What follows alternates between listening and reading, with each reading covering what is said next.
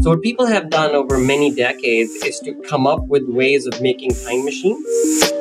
So what Caroline's machine is unique in a way that it's a very, very simple example of a time machine in which you in fact don't need exotic matter. You need something else which is maybe even weirder, which is singularities.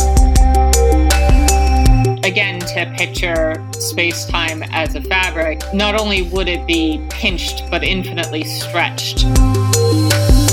You're listening to Widdershins Podcast, where we take the ultimate sci-fi themes found in books and movies and discuss them with the world's leading scientists, engineers, and experts.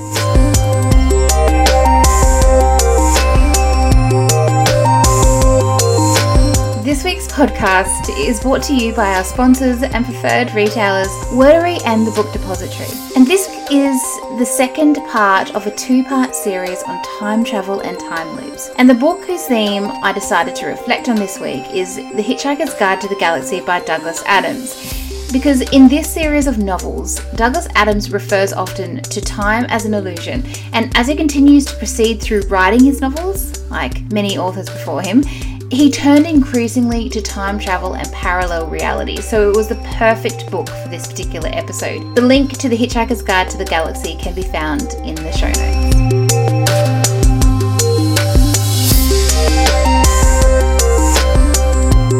My name is Amy Rose, and in this episode I speak with Dr. Gaurav Khanna and PhD student Carolyn Mallory. Dr. Khanna is a professor in the physics department and the associate director of the Centre for Scientific Research at the University of Massachusetts, and Carolyn Mallory is a doctoral student at the same university, and she has just published a new model for a time machine in the Journal of Classical and Quantum Gravity. And this new model, as we discuss in this episode, is very exciting because it doesn't require any negative mass or exotic material and offers a very simple design for a time machine.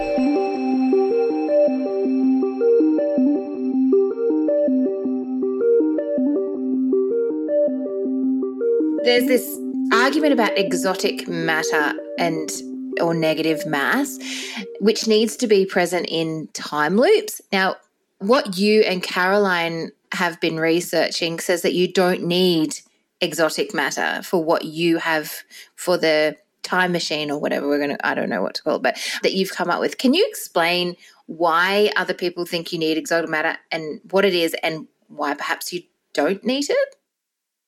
Sure. So first of all, exotic matter is just a loosely defined term which is meant for any kind of matter that has some very unusual properties. Yeah. And in this context, in the context of time loops and closed time-like curves and things of that type, usually it refers to matter which has a very unusual property that it has negative mass or negative energy in essence. And negative mass is a very strange thing. It basically, to sort of think of it from a everyday perspective, it would be some material that falls up, on the Earth, so it doesn't quite fall down as we are used to when it comes to gravity. Or it could be material that, if you basically has negative inertia, so which means that if you try to push it, it doesn't go along, it doesn't move with the push, it actually moves in the opposite direction. So it actually moves towards you. You push it away and it actually just comes towards you. So some very highly unusual type of material. And this type of material there's never been any experimental evidence of this being around or influencing things. So people don't expect this exotic matter to be available or something that we could make, especially not easily. Although there's no theorem or there's no real deep physical law that would prevent it. It's just unlikely given how unusual its properties are. So in theory it exists. When I think exotic matter, I think of like slime or something just gross that just happens to appear somewhere. What exactly does it look like? What is it, like a tiny little particle? Is it what is it? So there's no restriction on what it could look like in the sense that we're just talking about a specific property. So when you're talking about, let's say, a tiny particle, you're referring to a size. Or you're talking about something that's slimy, you're referring to its texture and its how it morphs and how it moves and things of that type, how it feels like. Here, we're just referring to a single property, which is its mass. Now, beyond that, it could be tiny, it could be large. Like, for example, perhaps I'm just sort of speculating. Maybe there's a whole star made of this matter. I mean, highly unlikely, but one could imagine you could have an astrophysical object made of these things. So, other than the fact that we expect it to have negative energy or negative mass, there really isn't anything else that one can really say about it. Part of it is, of course, there's no direct observation of anything of this type, so it's very hard to say what it would actually look like, other than to just theoretically try to estimate or guesstimate perhaps. So most people who say that time loops are impossible because we don't have any exotic matter with negative mass, are they restricting themselves in their, because they've just come up with this, their belief and they can't move forward? So I can explain that a bit. So basically, the way physics typically would work, or theoretical physics would work, would be that there's certainly some theorems and some results and laws, but you come to those after looking at lots and lots of examples or experiments or thought experiments, as Einstein used to say, in which you sort of, conjure up a certain setup and you try to make predictions on what it would do and try to explore what that would mean. So what people have done over many decades is to come up with ways of making time machines, in essence, a closed time-like curve. And anytime they do that, and there's been many, many, many such thought experiments on how you could do it. Caroline's machine is one such example. And anytime you do that, you basically find that this exotic matter appears to pop up pretty generically. So what Caroline's machine is unique in a way that it's a very, very simple example of a time machine in which you, in fact, don't need exotic matter. You need something else, which is perhaps equally weird or maybe even weirder, which is singularities. But that's a separate question. The point is that this exotic matter is not needed. And that's how this is put in context of previous work. Now, eventually, there may be somebody that may be able to take all the examples and generalize them into a rigorous theorem or result, which basically says something profound. Okay. Caroline, back to you. Okay. So I said that curves in space and time cause mass and pressure. And we can do some general relativity math and say that if space and time have some funny curves in them, they might produce matter that had negative mass. And that's one type of exotic matter. Or funny curves in space and time could produce matter that had positive mass, but very high negative pressure. That also qualifies as exotic matter if the negative pressure is high enough. So exotic matter can be negative or positive, and like it's just exotic. Yeah, so what actually makes it so that if you have very negative pressure, it counts as exotic matter is if someone traveling close to the speed of light were to look out the window and look at this object, would they see negative mass? And the way that this kind of works is that if an object has very negative pressure associated with that, it can appear to this relativistic observer like it has negative mass if it's exotic matter that has positive mass, but very high negative pressure. So negative pressure is sort of like suction. So for example, if you put a foam cup in the positive pressure of the deep ocean, it'll get crunched down to something smaller. But if it was in a negative pressure environment, it might expand or fragment. So there's kind of limits on how much negative pressure an object can have and still be considered normal matter. So our wire time machine model just barely meets this requirement to still be considered non-exotic matter. It does have very high negative pressure, but not quite enough to tip it into that region where it would be considered exotic matter. So does that mean you've almost created exotic matter that people say you can't find?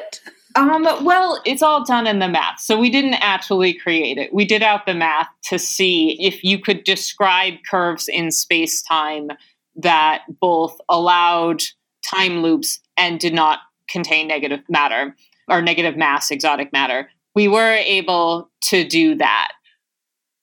So you've been able to sort of simulate it, I guess. We've been able to mathematically describe it, but the matter is considered exotic because we just don't see it out in the classical universe. So we think that maybe space and time can't curve in a way that produces exotic matter. The technical term for this kind of thing, it's the weak energy condition. And that's what our paper kind of revolves around, is that having these closed time-like curves does not require violation of the weak energy condition. It does require some other weird stuff. It has a huge naked singularity in it, which, if I'm going to describe a singularity, I would probably describe it as a pinch point in the fabric of space-time. So you've probably seen those sort of pictures of, stars sitting on a curved sheet and that kind of stuff. If we're going to make that analogy, then we would say that a singularity is where the sheet is pinched. It comes to a point. And a naked singularity would be one that's not hidden behind the event horizon of a black hole. So it's just kind of out there in the universe and we can look at it. But we probably can't make one either way. Oh, come on. Don't limit yourself. Probably not. You've got years to go before you create one of these. I'm still looking at this kind of thing. I'm still curious as to why getting rid of the exotic matter required having this singularity instead. It implies that something is going on in the background. There's some kind of condition or law in there, and we just don't know what it is yet because we don't have enough examples yet. It's like Professor Khanna was saying about how these kind of laws, they're made out of lots and lots of examples until someone can put it all together and come up with a nice, clean way of describing things. So you're still working on it? You're still passionate about it? Yes, I am still passionate about it.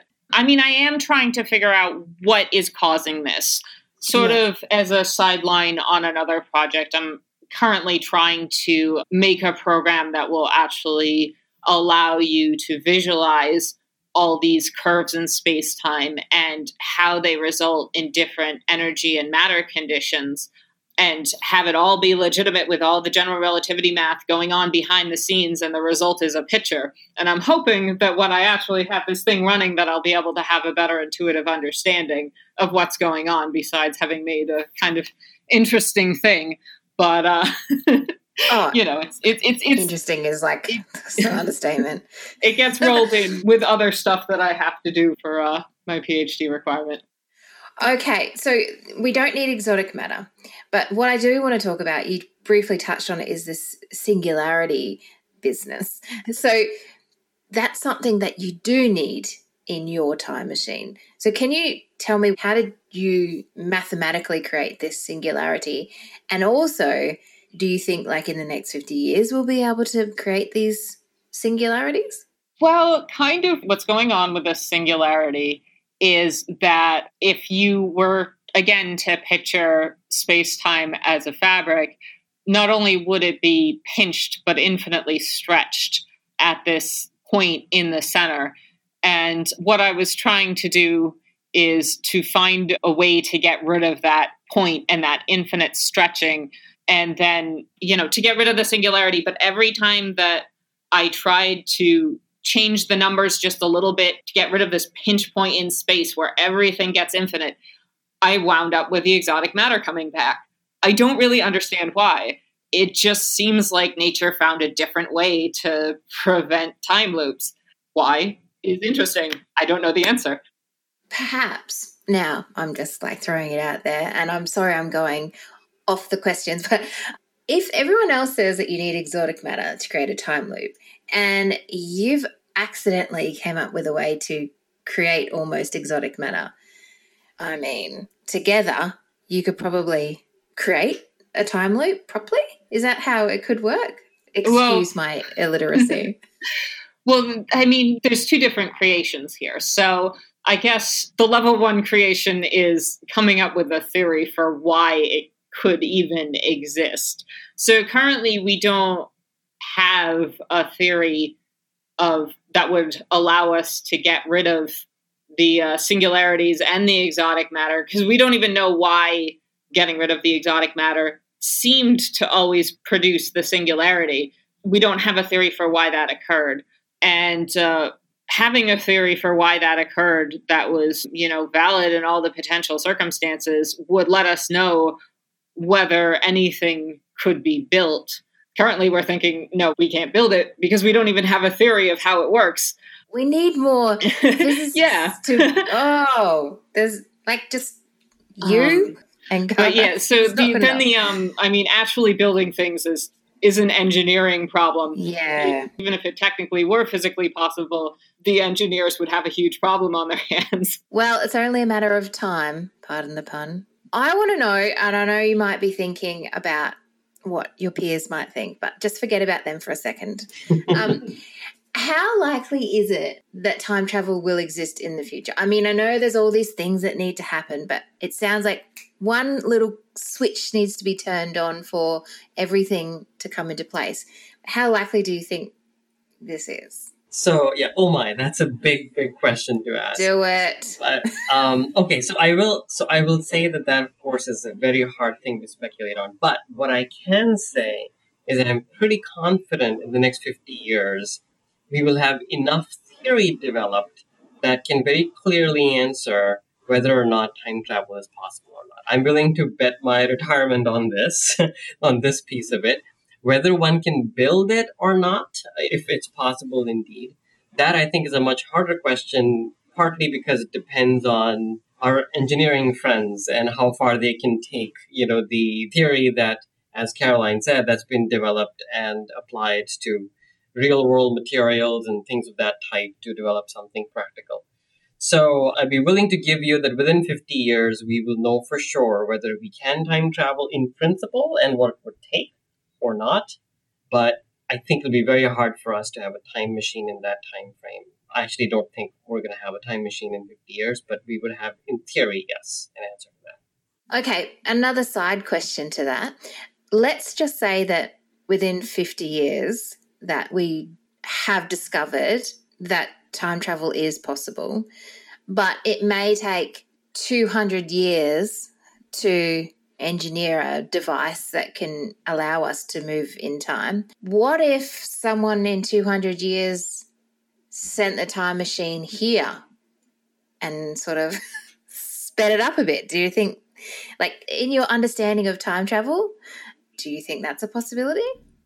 So basically, this is something that has been thought through for some time now. In fact, you may be familiar with Stephen Hawking was very famous for holding these time traveler parties in which he would invite at a certain specific moment and specific place all time travelers to come, time travel back or whatever, and come and meet him at this particular day and a particular time at a particular location. And probably won't surprise you that nobody ever came. So he therefore speculated, in fact, I'm not sure if it was him, although other people may have speculated, that it's possible that you can't time travel to a time in the past before a time machine's been invented in the first place. So if, let's say, Caroline invents a time machine today and she builds it today, then the earliest time anyone in the future using that machine could time travel into the past would be today. They couldn't go, into, let's say, the 1940s or something because the time machine didn't exist at that time. So I don't know if that answers your question, but that's how I would want to respond to that. Okay, that's fair enough, because I have heard that theory before, but I'm just going to stay in my own land and imagine that doesn't exist for now. That's just fine. Yeah. Okay, so Caroline, here it is. What happens, because everyone's saying you get squished if you go into a black hole and all the pressures and everything are going to, don't even bother even trying. It's not going to happen.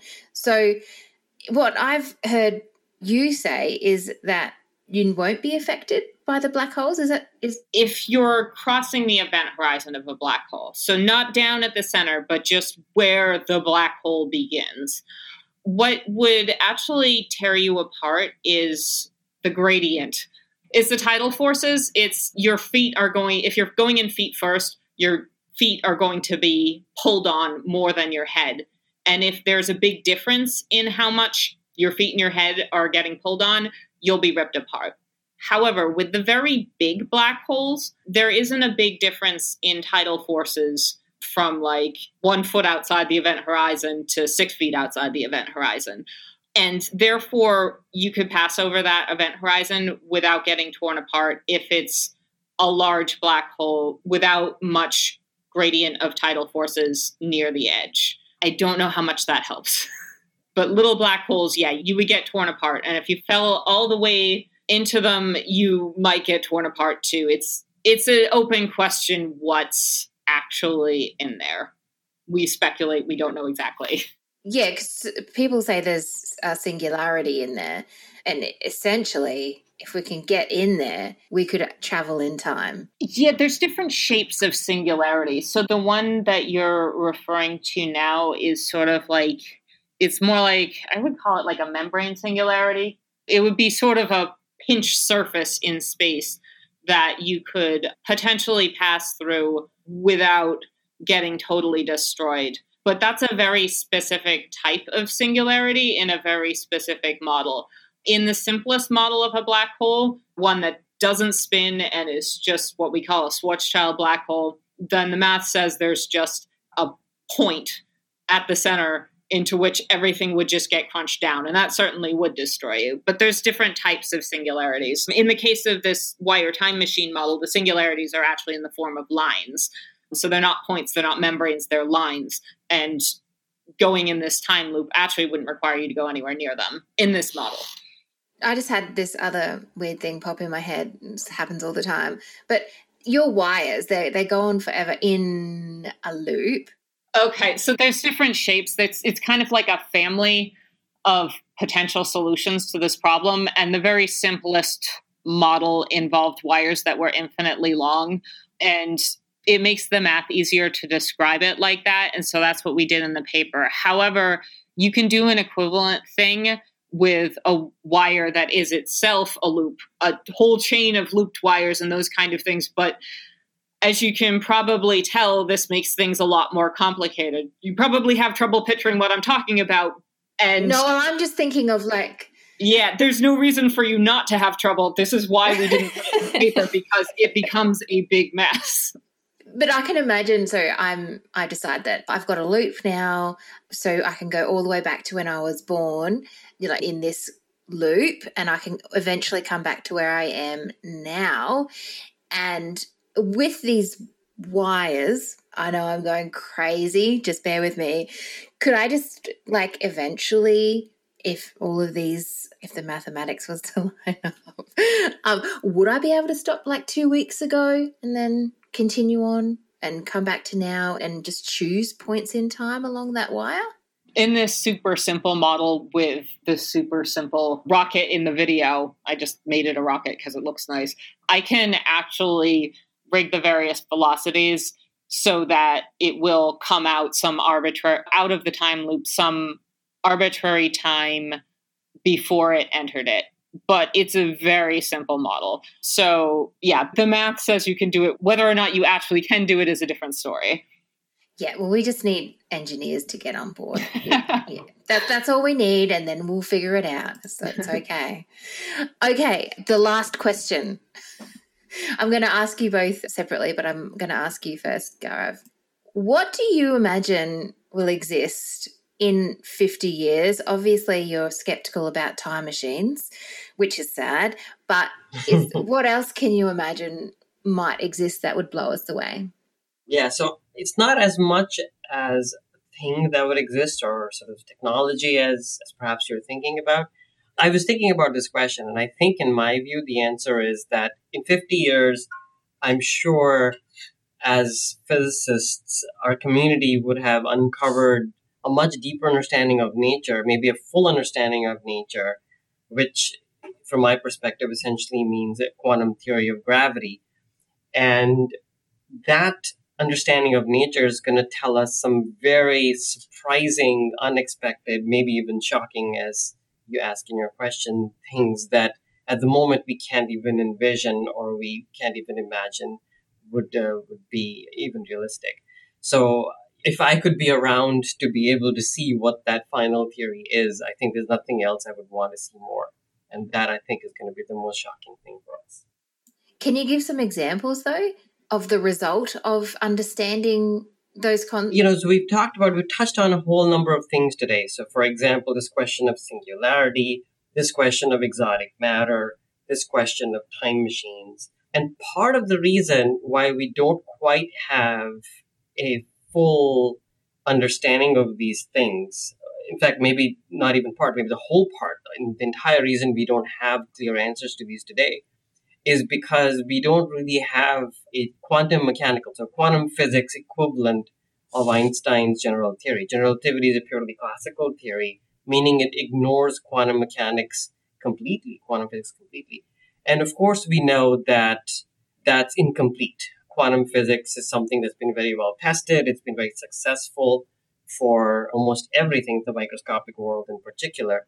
And there's been a 50-year plus effort to build a quantum theory of general relativity, of quantum theory of gravity, as it's referred to as. And that attempt has been a miserable failure of sorts. I mean, so you may have heard of string theory, and there's also another theory called loop quantum gravity, and many theories that are attempting to do this, and they've made progress, but it's been very slow, discouraging progress. But I'm confident, and I think the community is confident, that the next few decades, certainly in 50 years, there will be better answers than the last 50 years have given us about this theory. So that's why I say it's sort of a very mysterious thing. It's good. The ultimate answer will be very intriguing and very shocking to certainly us, the community, but also what it will mean, because it will totally change our conception of what space and time are, what the singularities are. It will totally change our view of all of those things. And so it'll be very shocking for everyone. And could I ask you just one other question? Because you are, with Caroline, working on these theories and time loops and all of these like mind-blowing concepts. If you were presented with a time machine, would you jump in there and go somewhere? Would you like to experience? Definitely. Yeah. You had that kind of opportunity. But see, I'm not going into the past. The past is all done and over with. So in the context of the conversation we're having, I'm going to go into the future to figure out what have we discovered, what have we found, and what is the future like? The onward, right? I mean, that's the curious part. Like, there's no interest in going back into the past, really, is there? No, there isn't. And I was speaking to my partner the other night, and I was saying, I actually don't want to go in a time machine ever. Like, I'm intrigued by them and I love them, and I'm like, oh my God, I can't wait. But I just don't have the balls. Like, I wouldn't skydive or anything. I just would not get in any sort of device. So for you to say that, but then it makes me think that you could be the one secretly with Caroline creating this time machine device, and you just said you're going to go into the future and find out what exists, because it will exist in the next. Oh my God, my mind is just like, yep, definitely. You guys are going into the future and getting the science that you need to come back and use. Cheeky. Okay, I'll leave that one there because that makes me sound like a crazy person. But Caroline, let's go to you. What do you think will exist in the next 50 years that would blow our minds? Well, see, I tend towards like dystopian speculation, so I don't know if that's like what you're really looking for the. I reckon there's a bigger like chance more of that. Podcast. I didn't mean for it to be like that. Like, I'm sure you didn't. But... Yes, but I agree that there's things coming that we're not even ready for, and we're just going to screw things up. So, but just elaborate. I don't mind what you imagine. Oh, okay. So Horizon, like how far out these kind of things are is, I think, more difficult to speculate than that they might become a problem eventually. But I think AI and full neural interface cybernetics, by which I mean things that don't just help paralyzed people move a mouse around on the screen, but that would actually silently integrate with thought processes. I think at some point in the future that will come. And I think that could be like really change absolutely everything. I mean, you don't even like, just people are on their computers so much and it affects the way they think. Imagine if it was actually in their heads. But I think that might be longer than 50 years. But AI certainly is coming up much faster. Well, with Elon Musk and Neuralink, have you seen that? I haven't seen that. He's putting these cables into brains, and it will be something that you can choose to do next year. So basically what he's trying to do is allow the brain to control devices by putting wires, really thin, microscopic wires into certain points of the brain. Well, see, that in itself, I don't think is, because those kind of things can be very useful for like prosthetics, but they're not integrated into the thought process. So it's not a problem to be able to move something with your mind. It is a problem potentially if artificial components are fully integrated with your thought process. So you don't just have the ability to move a robotic arm with your mind, but the robotic arm is telling you what is helping decide what you should think about. And I do think that will come eventually. But things like cyborgs. Things like what it sounds like Elon Musk is doing, those could potentially be very useful for prosthetics and whatnot. So I don't think that's as much of a problem as things that are much more mental in nature. And things that are much more mental in nature can cause a problem without even being directly wired into the brain, like Facebook and all the things that they've kind of been involved in. Yeah, I have to, I'm holding some pretty low hopes, for how humans are going to be able to deal with the technology that they discover and create. But anyway, I don't want to be dystopian either. Yeah, I'm just, you've asked, so I tend to think about these things. I agree. That's my problem. I get like that. And that's just because everything is quite black and white out there. That we know how humans interact with technology and how we respond to having things automatically done for us. We just we'll take it. We'll do whatever comes. It's sad. But I want to ask you the question too, Caroline. Okay. Would you jump in a time machine and where would you go? What time? Well, okay. So I would, you know what I would probably do if I'm going to be thoroughly logical about this? I'd be like, well, can I get back? And I think I'll start out by just going to tomorrow and seeing if that works out for me. Oh, and that's so logical. Yeah, so that's low, but if that works out, then you can start expanding your horizons. If you just go a day or two, then it's not that big of a deal. And if things don't work out, you've only lost a day or two. But if you decide on the first try that you're going to go 1,000 years, and then it turns out that you can't get back, well, then you're stuck in the dark ages or whatever. That's also cool because you could go ahead in time, get the lotto numbers, and come back. Yeah.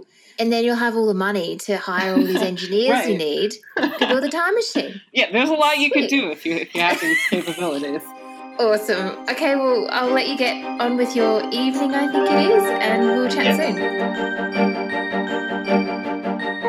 Thank you so much for listening to this week's episode with Dr. Gaurav Khanna and Carolyn Mallory. Please like and subscribe on whatever platform you're using. And until next time, stay safe, enjoy the company of your loved ones, and go down as many rabbit holes as you possibly can while you can.